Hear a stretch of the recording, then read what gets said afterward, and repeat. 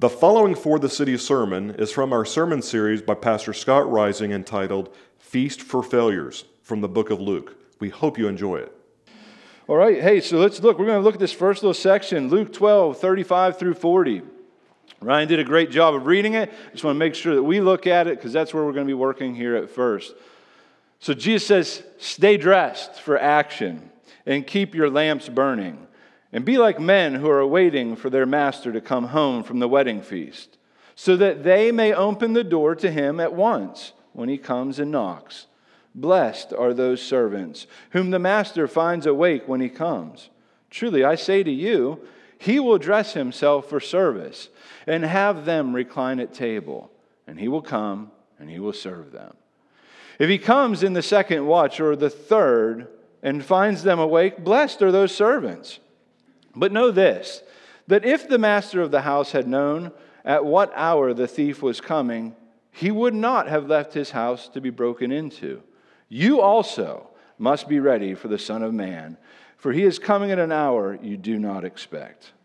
All right, so many of us just were at a wedding last night. There was a big celebration, right? We had Emily and Nadu, and they got married, and our party did not go on for days, right? Because, well, many of us had to be here today, and we had some different things to do, right? But it was a celebration nonetheless. But know this, a Hebrew wedding celebration would absolutely last several days. I think we could learn a couple of things here, right? The time of the master's return to the house, though, it was anyone's guess because they didn't know exactly when this celebration would end. However, that uncertainty did not put off these servants. These are some good servants here, right? Though it was late at night, maybe it was early in the morning. Notice this parable is saying, stay dressed for action, be ready, right? That's the whole emphasis on this text. Be ready for my return. That not only, reminded them to be ready for daytime, but at night they should have their loins girded up. That's language we do not use, right? But if you could imagine a big robe, right, and you got this big belt and you tuck that thing in there, it's like kind of rolling up your sleeves. Let's get ready for some action. That's the emphasis that Jesus is putting in this parable. Right? The picture laid out here is the arrival would take place probably in the middle of the night or early in the morning at daybreak. So this is a good party. It lasted days, right? Everybody's kind of coming in after this big celebration. And the master wants the house to anticipate the arrival, right? This was before phones, Life 360, text messaging, right? I know lots of moms, man, they look at that Life 360. Where's my kid now, man? Imagine there was a day that thing didn't exist. That was your mom? All right, Gabe. Yeah, she loves you, and she just wants to keep track of you, right? But people are always wanting to know where everyone's at. Are you here? How about in 5 minutes? When are you arriving? Are you coming in an hour? That did not happen in that day. And so they had to be ready. They had to keep making sure they would take shifts to make sure that when the master arrived, they could welcome, right? Before he even gets the hand on the door to knock, they're opening the door and they're saying, welcome home. We've been good house managers, right? My wife and my daughter and I, we went on vacation this year and we had a great house manager. We came home, the dog was fed, everything I think might have been cleaner than when we even left. And not only that, we had flowers and cookies waiting for us. I mean, seriously, it was a beautiful thing to come home to. It was a wonderful thing to be able to know that we could leave for a week and that things were not only going to be cared for, but actually just the thoughtfulness, right? Think about that as the return home. Don't you want that? Right? You don't want it like when my parents came home and I was a teenager. I will not go into details, but we needed a construction worker to help with a door. I wish I was lying. It was bad. Right? They were not pleased to come home early from that vacation. Now, I was not a good house sitter. I probably needed a sitter. But that's not how Jesus' people are to await his return. Notice this picture is how Jesus are to anticipate him. Awake, alert, filled with joyous anticipation. The master's return will be good for for the servants who are caught being faithful. You want to be caught being faithful. You want to be caught loving the Lord God with all your heart, mind, soul, and strength. You want to be caught serving, not so that you can get love, but because you are loved. You want to be caught being hospitable, inviting people into your home, not only to tell them the good news of Jesus, yes, but to just give them a meal. There are so many people who are isolated and lonely, and we want to be a people who are caught ready, right? Full of faith, full of love, with anticipation for our Master to return. This is the picture. So Peter, he said, Lord, are you telling this parable for us or for all? This is a good question, right? He's like, so, is this for like the 12? Is this for all the disciples? Is this for the crowd? Now, Jesus, it would be really nice if he would just answer very succinctly that question. But he doesn't. Look what he says. And the Lord said, who then is faithful and wise manager?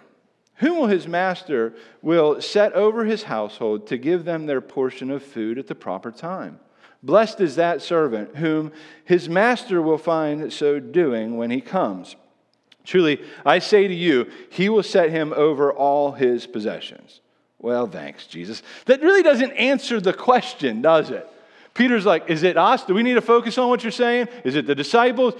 The crowds? Who are you talking to, Jesus? And he kind of gives this like very, it's not all that helpful, right? To be sure, we don't have all the answers to who it's for. So I'm going to tell you primarily as I look at the text, I think it's absolutely for the apostles and the disciples, but I think the truths here extend to anyone who trusts and believes in Jesus Christ. But I think it has an emphasis on leaders, on those who are entrusted with God's church. And I think you'll see why.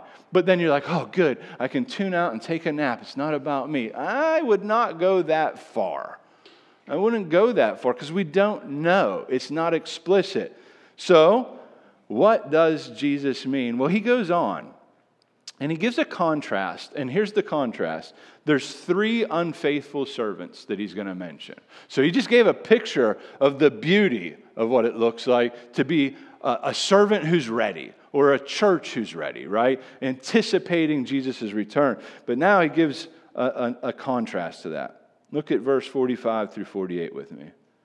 He said, but if that servant says to himself, my master is delayed in coming, and begins to beat the male and female servants, and to eat and drink and get drunk, the master of that servant will come on a day when he does not expect him, and in an hour he does not know, and he will cut him into pieces and put him with the unfaithful.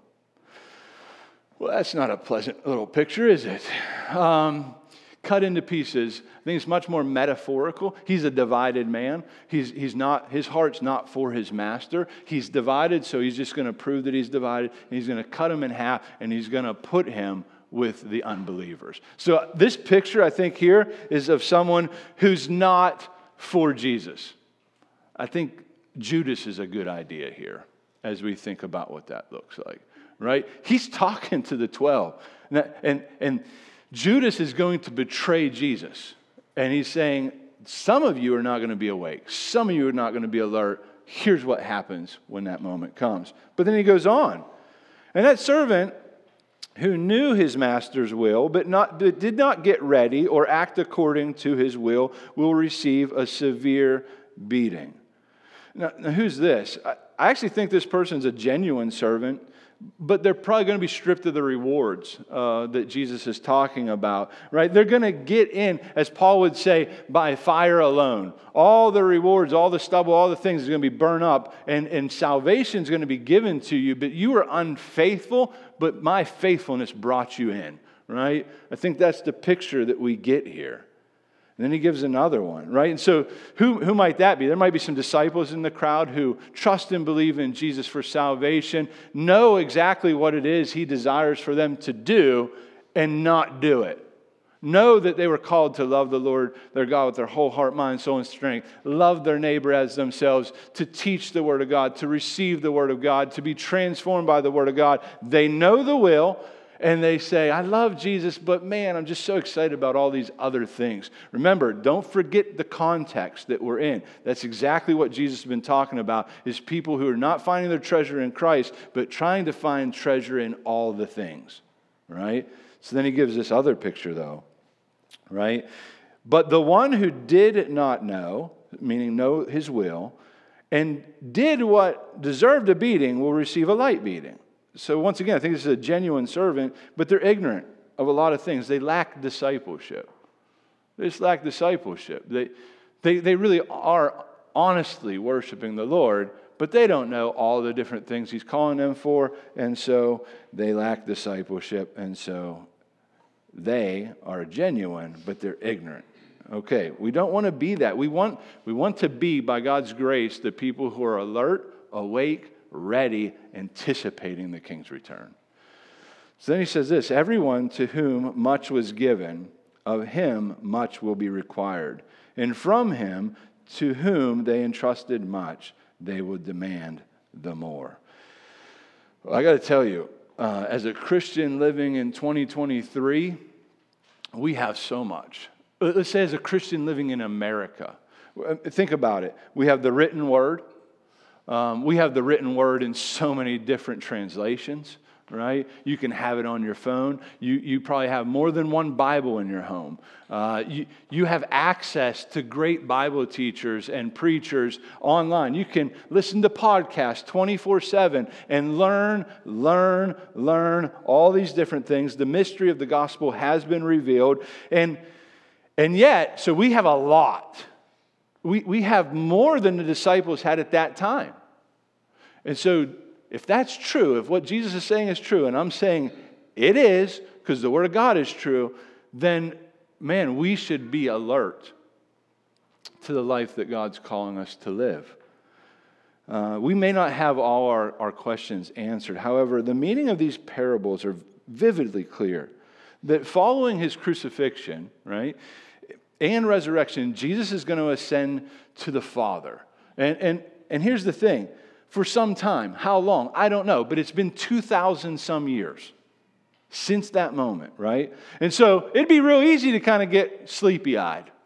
It'd be real easy to just be like, I don't know if He's coming back, but He's surely not coming back today, and just kind of nap through life. Just wait till Jesus returns, or I don't know if He's coming back, so when I die, and then I'll just get, all the goodies.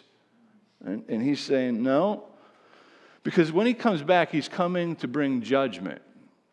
This is a judgment text, okay? Now, when we think judgment, we always think, that's bad. But actually, it's judgment for those who are believing in Jesus Christ. They receive blessings. They're faithful stewards. It's a good day. It's a great day when Jesus returns and you're trusting and believing in Him alone for your salvation. It is a bad day when you are not trusting in Jesus Christ for your salvation. So when He comes, He's bringing judgment. Blessings for those who are faithful, judgment and discipline, and even hell, eternal, for those who are unfaithful and not trusting in Jesus Christ. So think about it. Knowledge of the future changes the way that we live in the present. Doesn't it? I mean, just think about your own life, right? If you knew that a thief was coming to your house Tuesday night at 11:30. Now, each of you are going to handle that a little different, right? Some of you are just going to get all your valuables and you're leaving. Some of you are like, not on my watch, right? And you're like, been waiting for this day your whole life. Which, that's strange, and you should probably repent. But, right? Like, some of you might be really anxious. You're going to call the police, and you're going to be like, I got some news. You're going to want to come. But you're going to be very alert. In the same way, since we've been forewarned that Jesus will return at a time we don't expect Him, we ought to take appropriate measures to be ready. This is what those who are seeking the reward of Christ do. This is why, but here's the thing, this is why we should be extremely anxious for His return. Now you hear that, depending how you hear that, one of two ways. But I mean anxious in a good way. Why? Because I'm not detaching this from the rest of the Scripture that we've been looking at for the last 4 Sundays. right? Don't isolate this text. Just above it, if you remember, Jesus said these words. He said, "It is your Father's good pleasure to give you the kingdom." Do you remember that? I remember that. It certainly has informed my thinking all week. He delights to give the kingdom. He's not like, you better make sure you're awake so when I come back, I don't give you a... No, he's saying, listen, consider the ravens, consider the lilies. Don't you want them to come back? I mean, that's the point of the text, right? This beautiful truth. I mean, before I move on, listen, little flock. To be awake is to mean that you are loved in Christ. That's what it means to be awake. Oh, so many times you hear the sermon preached, and it's a good rib kicker. You walk out feeling all defeated and bad, and man, some reason people love preaching like that. I don't understand it. It never motivates real heart obedience. At best, it's behavioral modification. At worst, you're like, peace out. Just out. It's not what's happening here. He says, it is your Father's good pleasure to give you the kingdom. Be ready. Be ready for when I return, right? This is the heart. This beautiful truth ought to free us up to stay dressed. It ought to free us up to keep our lamps burning. I mean, it's strange language. Keep the light on, right? I don't know what hotel that is, but we'll keep the light on for you. For Jesus, who is our treasure, who's our joy, He's where our delight is found. Therefore, we do not need to attempt to store up treasure here because we think that this is where we'll live forever and that this is the life we'll have forever. This ought to free us up from the coveting that Jesus has been talking about since verse 1 of chapter 12. He's saying, worship me. Be free. Be generous. Be ready. Be alert. Which is the point. Here's the point of the text according to where I'm. The main point is this, and you'll see it in your map. To be prepared for the coming of the Son of Man, Jesus, which can happen at any hour. Disciples must live with anticipation for the return of the King of Kings. This is what it looks like to be ready. So many people want to know when, right? When will Jesus return, right? Why do you think that is? Because there's so many people who do. I mean, I talk to people, even to this day, they got charts. I think that's weird. I really do. I think it's odd. I think you're focusing on the wrong thing. I think you're just focused on the wrong thing when you got charts talking about, well, I think this happened, and this is Russia, and I think he's going to probably come back in the next 5 years. We don't know. So the text says, you don't know. You're like, I know. You don't know. Yeah, you. Whoever you might be, if you're in the room or listening online, you don't know when he'll return. But why would we want to know? I think the point is because it's so much more difficult to serve faithfully, to hope steadfastly, and to wait patiently when the timetable is uncertain. So much harder, right? Let me give you a little illustration of that. I used to, prior to being a pastor, 14 some years ago, used to be a manager of a handful of different Radio Shacks. And I had great employees, but they were young, and they liked to be silly, right? A lot of them were college students, and so I would always go to a meeting twice a month in Erie. It was about a 2.5-hour drive, and while I was away there, I never came back after that. It was always a long day, so they knew they had at least that day without me, okay? So I call, and I'm talking to my one guy, Jeff, and I'm like, Jeff, how's everything going? Because he was my assistant manager, great guy, works for Boeing now.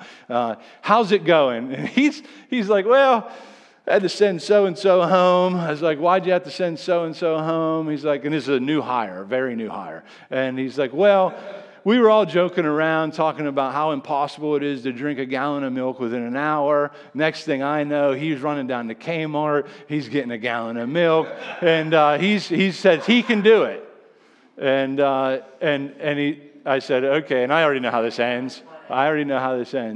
And so he goes and he gets the gallon of milk, and as you can imagine, he gets 3/4 of the way through, and the milk expands into his little tummy, and it doesn't feel good, and so, as you can imagine, what he does in the restroom, right? Well, here's the real problem.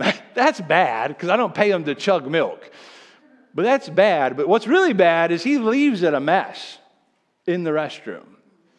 And he goes home. And so Jeff, I was like, I said, well, that's not good. And I was like, you're in charge, bud. So this is actually your problem. And I said, so here's the deal. I'm going to be landing there in about 2 hours. Because that's what I look at my GPS. I'm going to be there in about 2 hours. I said, if that thing's not so spick and span that I could eat off the floor, we're all going to have problems today. Now, he knew what was coming, right? So guess what? I got there. It was the cleanest our bathroom had ever been. Jeff, like a good leader, called this young man and said, you better come clean this because I'm not doing it. And it's going to be bad for all of us. And so he did. He came up, right? That's not what we want when it comes to waiting for the king to return. Oh, I don't want to be cut into pieces. I'm just telling you, that won't drive worship. It just won't. Fear won't drive true heart repentance. Fear won't drive true worship and anticipation. Can't wait till Jesus returns.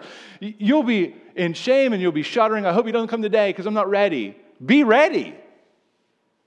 That's the point of the text. Be ready. Today. When? Well, what about tomorrow? Yeah, be ready. What about next week? Be ready. You want to know what it looks like as far as I can tell? It looks like when I would go away on a business trip. And my daughter would be like, when are you coming home, Dad? And I would be like, I'm coming home on this day. And she's like, oh, that's like 4 days. I can't wait. Oh, will you bring me a present? I mean, like, right? She's anticipating.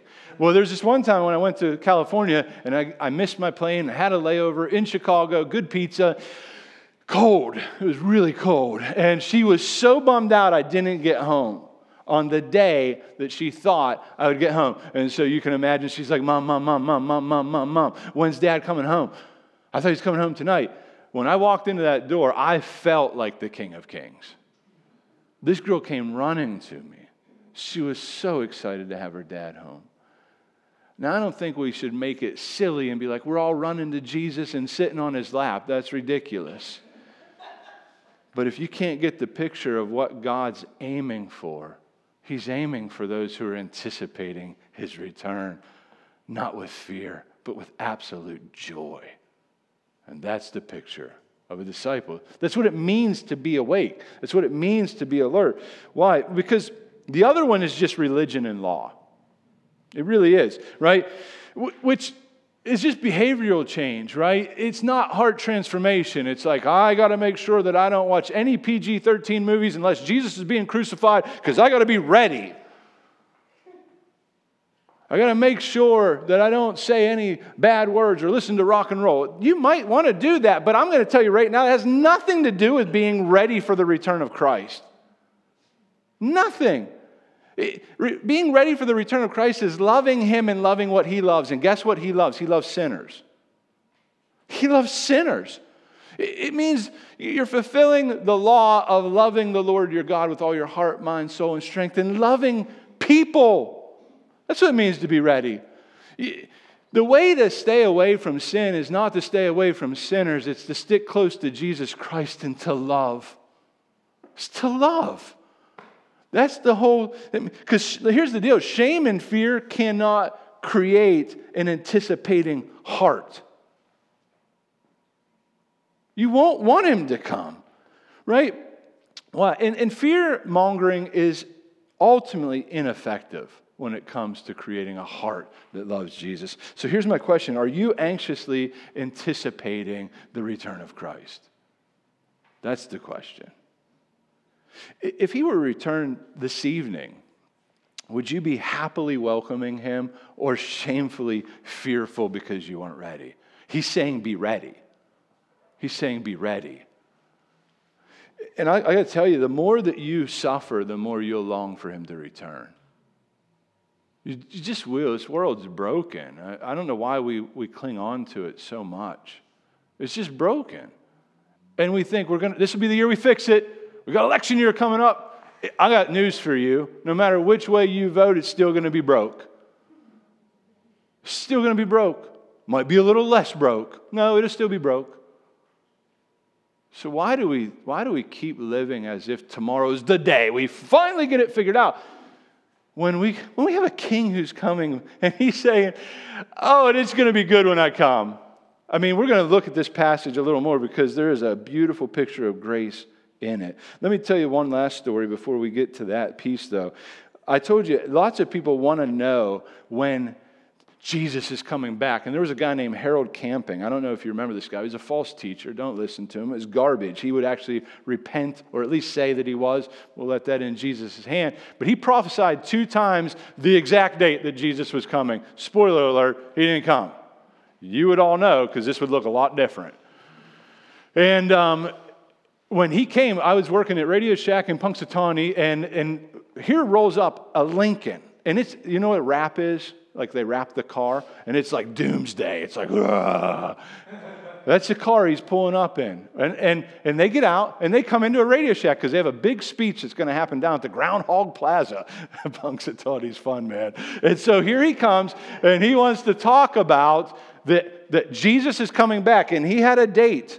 It was May 21st, 2011. Don't worry, you didn't miss it. You didn't miss it. And that was the date that he was coming back. And so I'll never forget this young lady who worked for me. She was not walking with the Lord, but I had been doing just so much gospel work with this girl to tell her about the love of Christ. And here comes this cat, and he comes in, and he says, "Are you ready?" And she's like, "For what?" She had no clue what he's even talking about. He's wearing the T-shirt and everything. "For the return of Christ." And she's like, "Oh, yeah, probably not. I'm probably not ready for that." And he goes, "It's time to get ready." And she goes, "Okay." And he goes, he's coming back on this day. And I hear this, and my head's about the color of a tomato because I'm so upset that this is what's happening. And so I go in, and I just kind of interrupt, and I'm like, hey, nice to meet you. Which was a lie, and I would ask Jesus for forgiveness later. It wasn't nice to meet him. He was confusing this young girl. He was causing her to be terrified. And for what? For what? Now, she had reasons to be terrified. She had real reasons to be terrified because she was not trusting in Jesus Christ for her salvation. But giving a date wasn't helpful. I said, "I don't even know if you believe that. I'm not recommending you do this."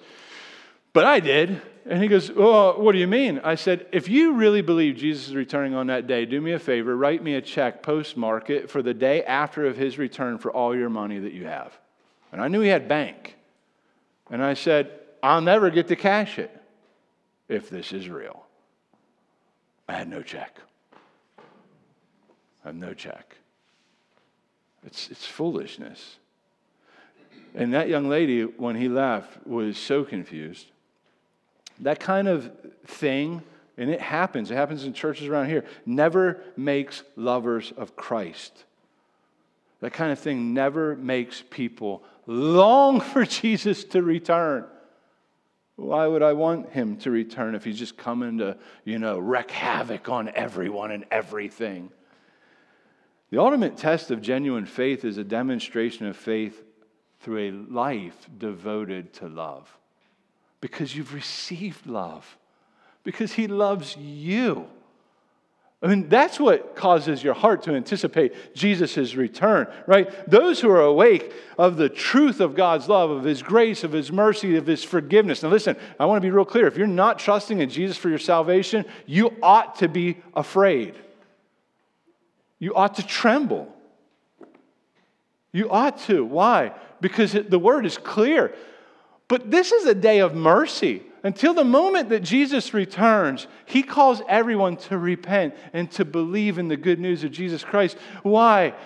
So that you can escape the wrath that is to come. Jesus says in John 3:17, he says, "Listen, I didn't come to bring judgment." Why? Because you're already judged. You're already guilty. I came so that you might be saved from the wrath. So if you've not received Christ today, that's part of being ready. It's saying, "Lord, I've lived a life that is not in accord with you. I'm turning from that life. I'm trusting in you. God, save me. God, forgive me." And guess what he will do? He happily does it. He happily does it. Why? Because he loves to save sinners. Because why? Because that's all there is. He loves to save those who are lost. But it doesn't stop there. Look at verse 37 again. Those who are anticipating his return, look at this. This is a strange turn of events. Blessed are those servants whom the master finds awake when he comes. Blessed, oh so happy. I like that version better. Blessed is such a religious word. Well, bless you and may God keep you and all that. And we make it a very religious word, but can I just tell you what blessed means? Happy. Happy. Delighted. Oh, so happy. So let's read it that way. Oh, so happy are those servants whom the master finds awake when he comes. Why? Truly, I say to you, who? The master himself will dress himself for service and have them recline at table, and he will come and he will serve them. That's a great picture.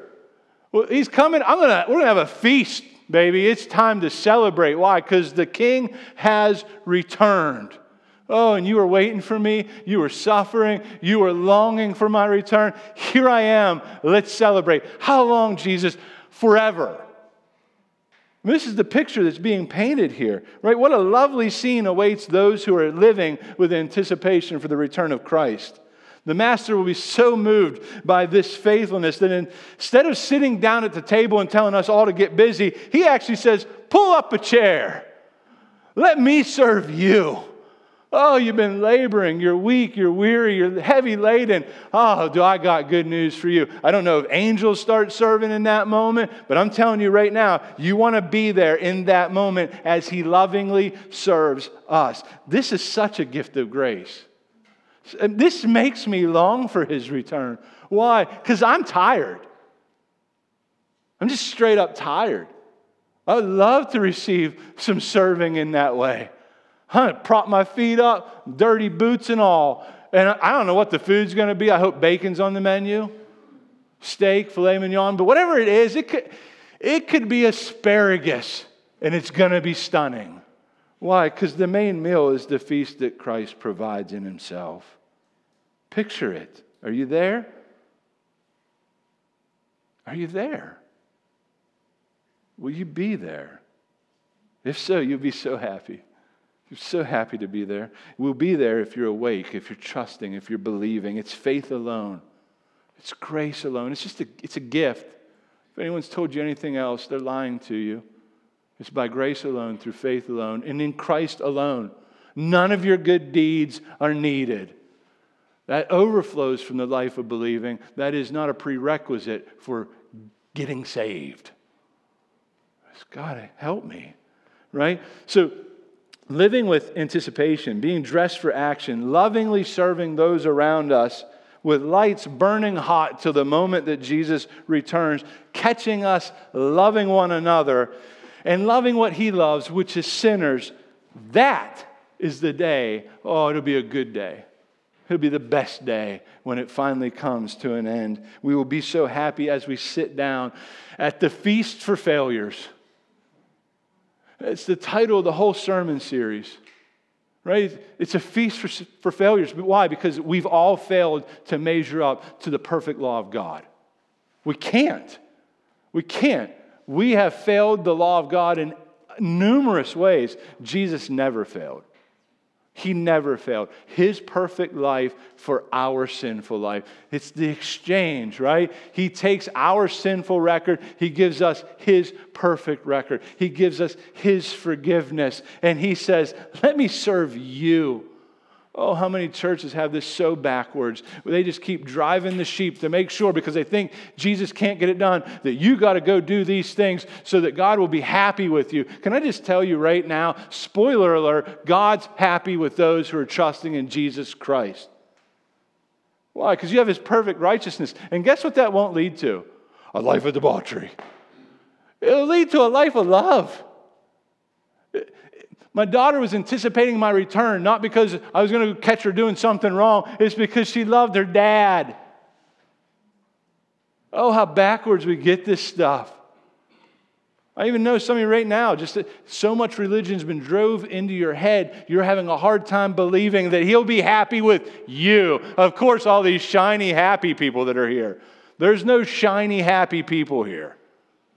There's sinners who are needing grace and forgiveness. It's it. It's all there is. And he sets a banquet up and he serves us. It's beautiful. This would be a feast unlike any other. It will not be a drag to be there on that day. It will not be filled with a bunch of uptight people. It will not have the flimsy, little paper plates. No cheap little forks that when you stick it into the beef, it like breaks and now you got like plastic in your mouth. It's not going to be any of that. It's not going to be any of that.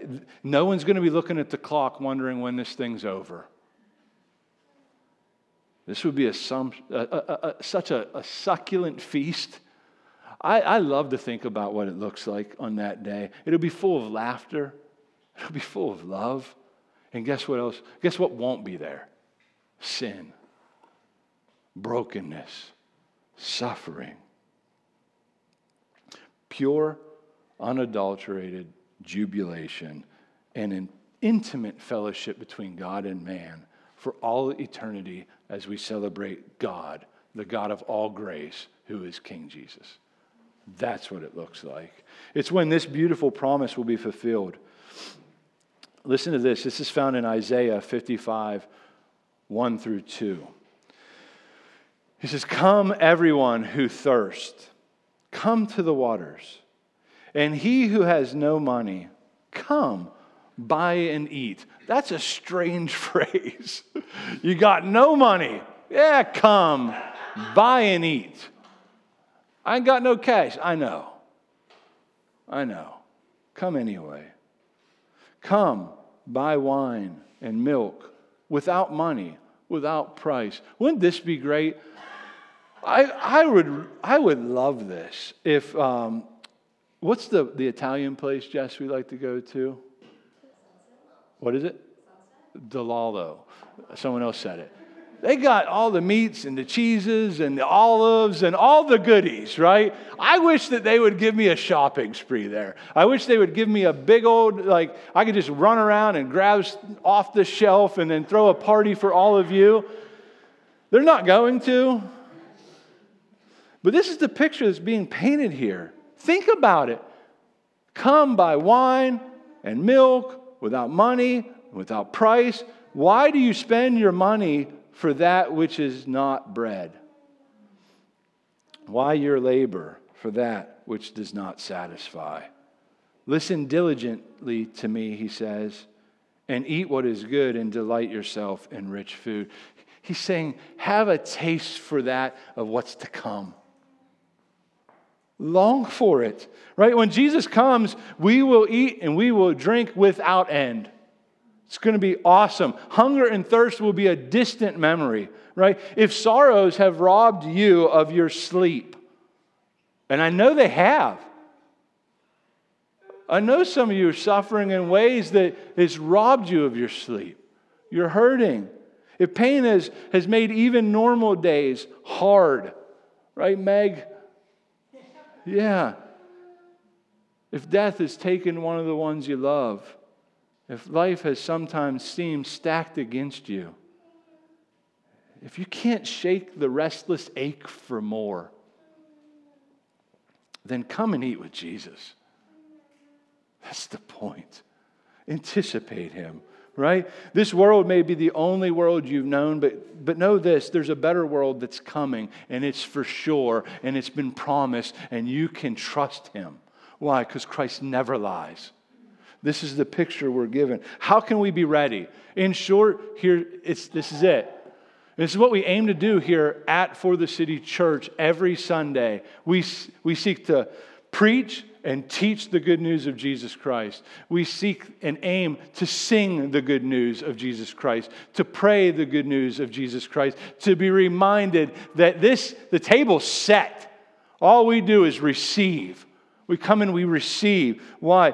Because the more we let our hearts and our minds soak in the truth of the good news of Jesus Christ, the more that we see that the gospel begins to saturate our hearts and our minds, and we start to begin to understand this is just a taste of what's to come. And when I say the good news of Jesus Christ, I mean this specifically, that Jesus came to save sinners.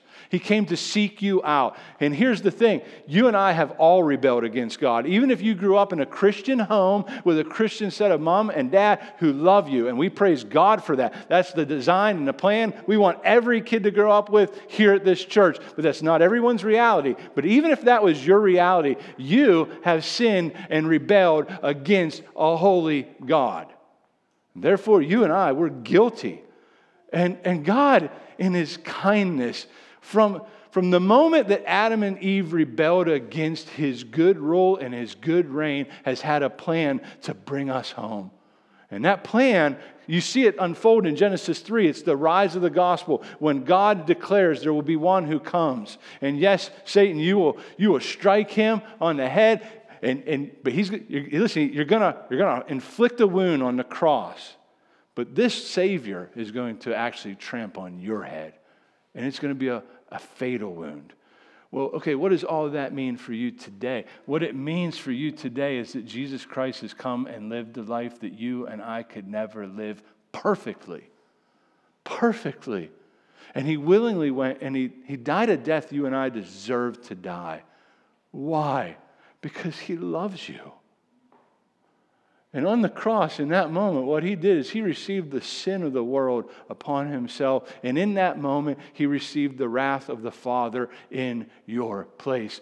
Why? So that you might receive a lavish love. How? By faith. By faith, by trusting in Jesus Christ, by repenting. And repenting is not a work that you do. It's a gift that God gives. When you see that Jesus is beautiful, stunningly, on the pages of Scripture, what you'll do is say, oh God, I know I have failed you miserably. I love you. That is repentance. And it's a gift that's given by God. So He says, repent and believe the good news of Jesus Christ. And when you do, because Jesus had no sin, He resurrected from the grave on the third day, defeating Satan, sin, and death. And now guess what He gives you? He gives you Himself. He gives you His perfect record. He gives you His perfect righteousness. And what does He take from you? All of your sin. All of your sin. Your past, your present, the sin you're going to commit today, He takes it upon Himself. He goes to the grave and He resurrects to new life. And all who believe in Him resurrect to new life with Him. And so now we can anticipate the return. Why? Because He's not coming back to give His children a beating. He's coming back to give His children a blessing. And guess what that blessing is? Himself. See, the beauty of the gospel, the beauty of heaven is it's where God is found. And that's where God dwells with His people forever in the way it was always meant to be. That's your future if you're trusting in Christ. So how do you stay alert? How do you stay ready? Worship.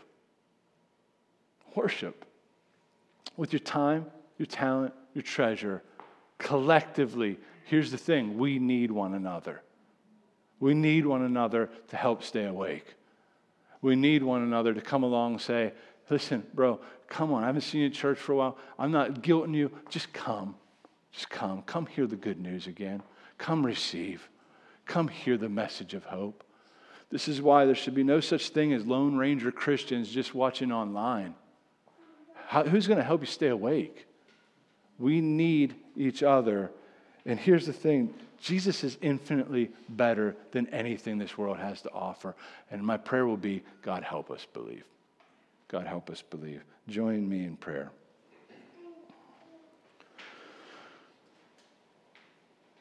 Father, we thank you that the world to come is a world we want because that is where you live, where you rule, and where you reign.